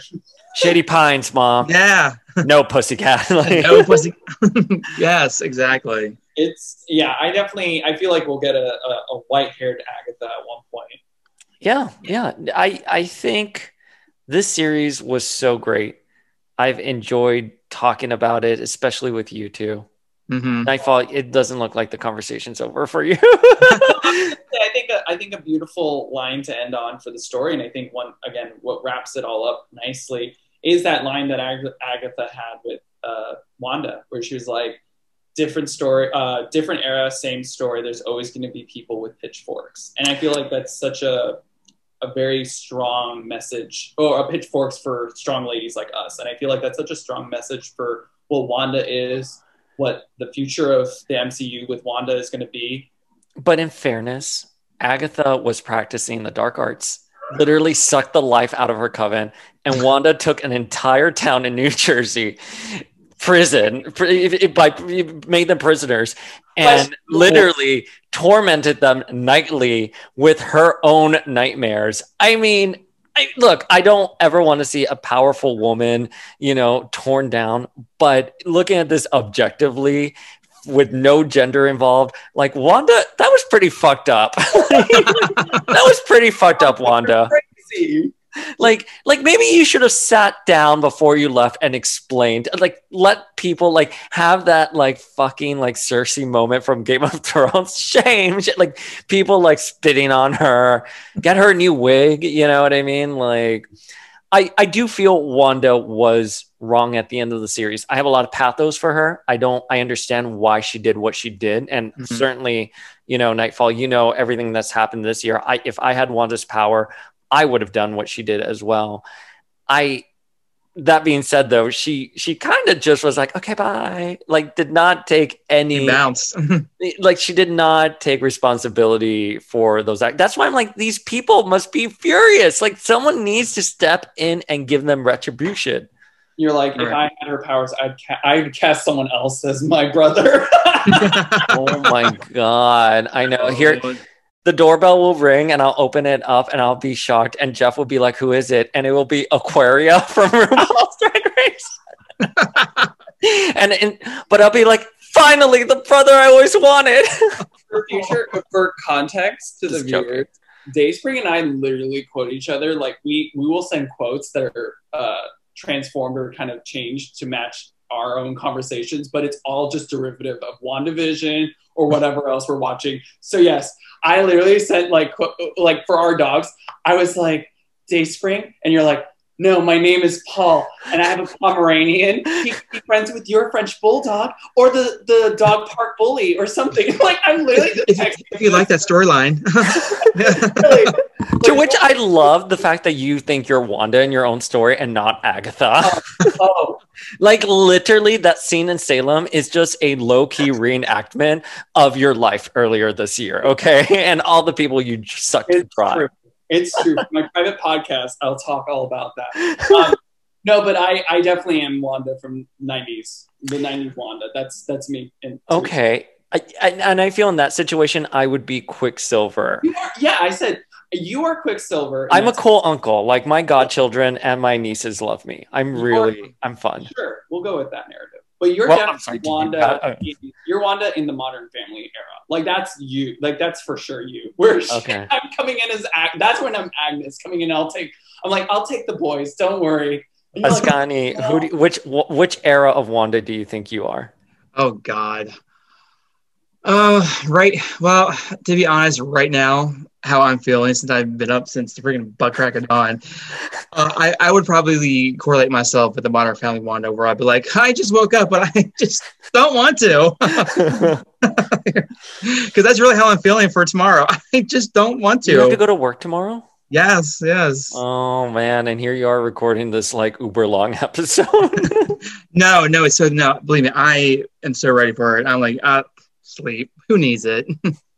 I have always loved, I know I joked about it, and there's a lot of gags we can make, but I've always loved Wanda, and talking about Wanda back in the day, Scarlet Witch, House of M, these are stories that I've always held near and dear to my heart. And I was watching the interview with Catherine Hahn where she was talking about how the best part about WandaVision was watching it on Friday nights, and that was something like everyone with her family. Yep. And I'm a 90s kid and you're an 80s kid, and we watched stuff at nighttime. We would always have like a ritual, Friday nights. TGI Fridays. Well, and we would go to Blockbuster. I'm sorry, TGIF. Yeah. We'd also go to TGI Fridays and get those Jack Daniels chicken tendies.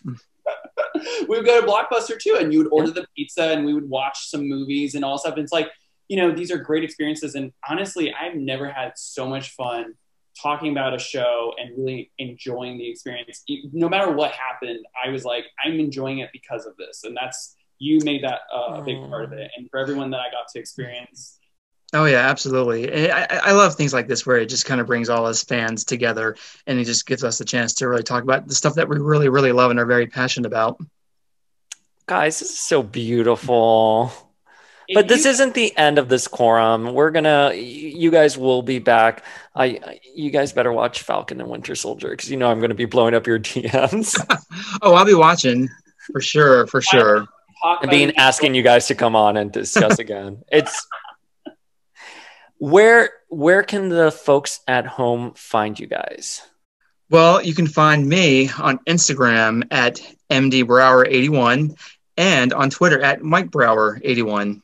And you Nightfall? can find me as Rai Cosmos on Instagram, Twitter, and my art station. Nightfall, you have some merch out that I'm wearing right now.